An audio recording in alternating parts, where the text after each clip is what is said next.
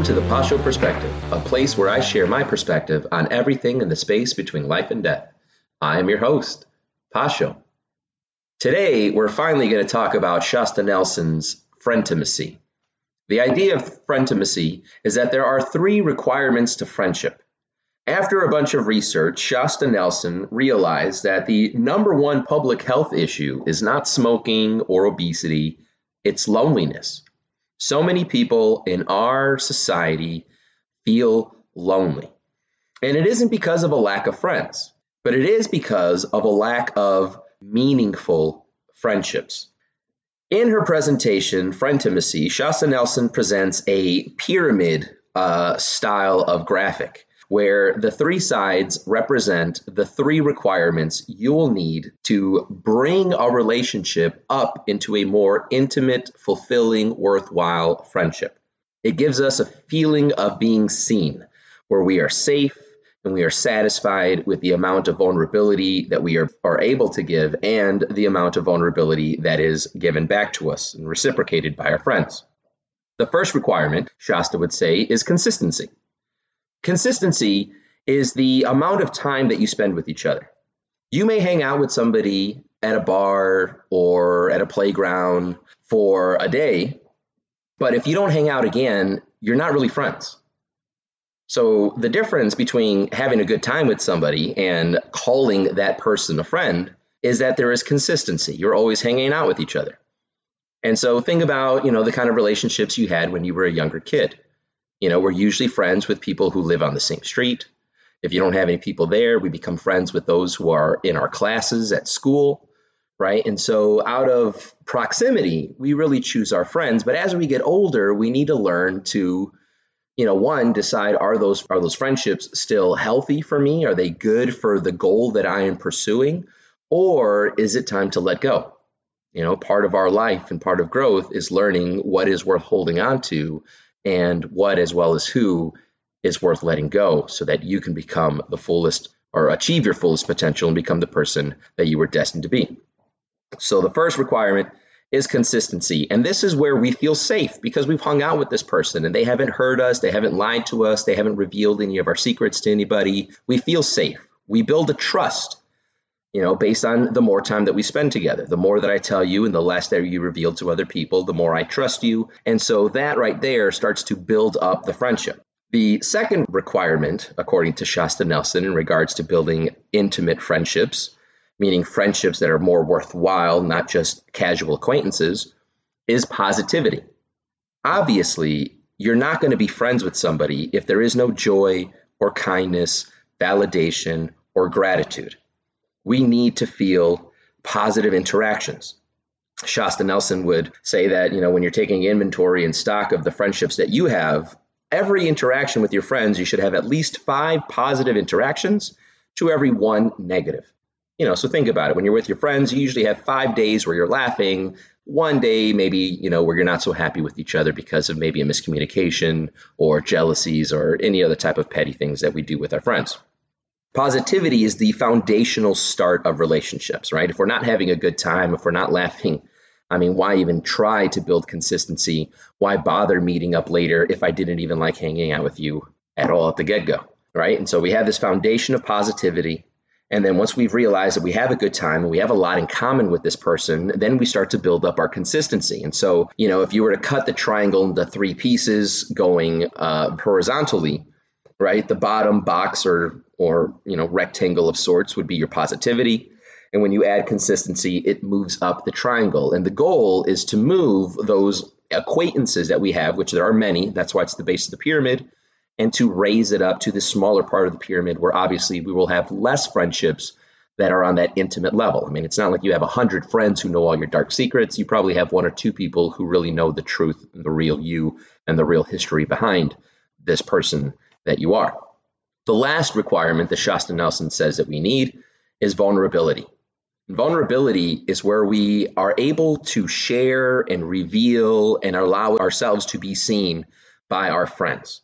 And so by vulnerability, Shasta Nelson, brings up a great point that when you have true friendship, not just acquaintances, you can risk bragging And I really like the way that she puts that when when we're having successes in our life and things are going well, we should not be afraid to tell our friends things are going great, things are going well.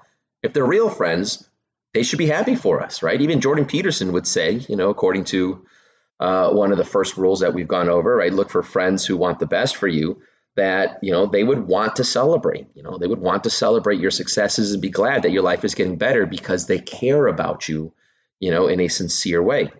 But not only bragging, though, we should also have to, or not have to, but we should also be willing to risk talking about our failures.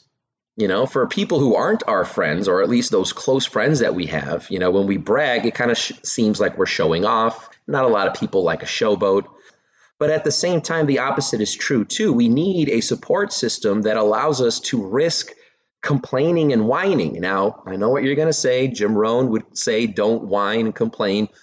But remember, the purpose of Jim Rohn's thing is that, again, human emotions are expected and they are natural and they are positive, things in our lives to help us learn lessons and different things like that. So there's nothing wrong with whining or complaining. It's when you whine and complain as part of your personality, as part of your reflex to situations in your life that really become a nuisance, where people want to kind of turn you off and they'll stop calling you and stop hanging out with you. And so you really are risking complaining and whining to a person, if they're not a really close and sincere friend, because when you tell somebody bad things are going to happen, if they're not really your friend, you get this one-upism, where they'll be like, oh, you lost your grandmother? Well, I lost both of mine, or I lost my dog and my cat. So that's two people, and it really shouldn't be about that. When somebody leaves your life that was special to you, your friends should give you that shoulder to cry on and tell you, I know it's bad. I lost my grandmother and I know how you're feeling. And let me tell you, things are going to get better, right? And so, in order to have that kind of friendship, though, you have to be vulnerable. You have to be willing to admit those failures as well as to celebrate those successes. And your real friends are the ones who will be happy for you, not the ones who are silently stabbing you in the back because you did something great and they didn't.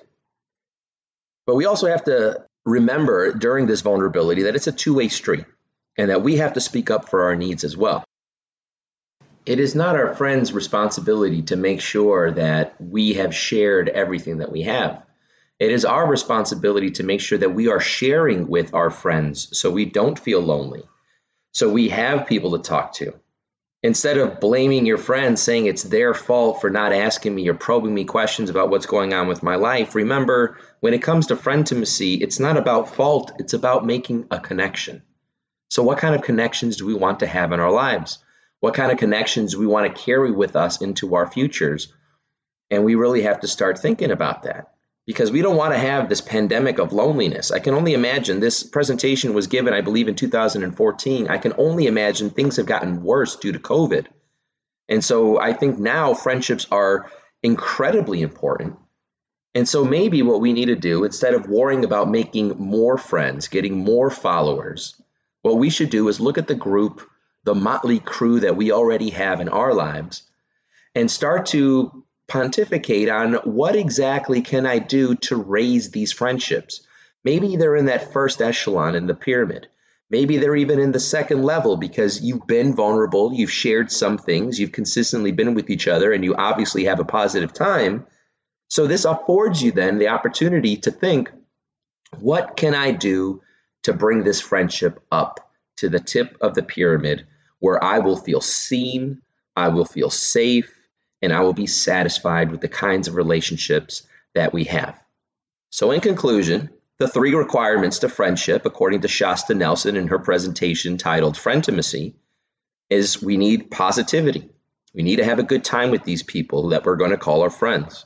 Number 2 is consistency, that we see each other on enough daily or maybe weekly or monthly or even yearly, visits with each other to where we, continue stoking the fire. We kindle the flames of friendship that are still there.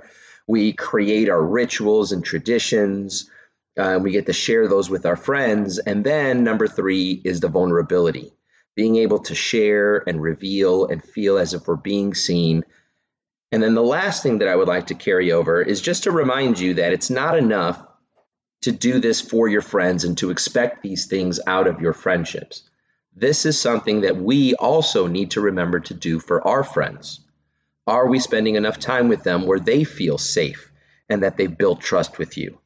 Obviously, the positivity is always going to be there. That's why you're hanging out in the first place. But maybe vulnerability is something that you can work on. Maybe I haven't shared enough with my friends, so they don't really think this is a worthwhile relationship. Or, maybe they haven't revealed enough to you. And so you tell your friend, hey, I love sharing these things with you, but I want to know about you. What are your failures? What are your successes? What can I do to help you? Because I think the better we are at communicating our feelings with each other, the more satisfied our relationships will be. Thank you for joining me today. If you like this episode, please share it. And in case you haven't already, please smash that subscribe button and leave a review. It would help me and the podcast out tremendously. You can also support me and the podcast over at Patreon. Just go to patreon.com/The Pacho Perspective and become a member of Pacho's Chachos. God bless and have an amazing life. We'll meet again next week where we'll be discussing Jordan Peterson's rule number 4.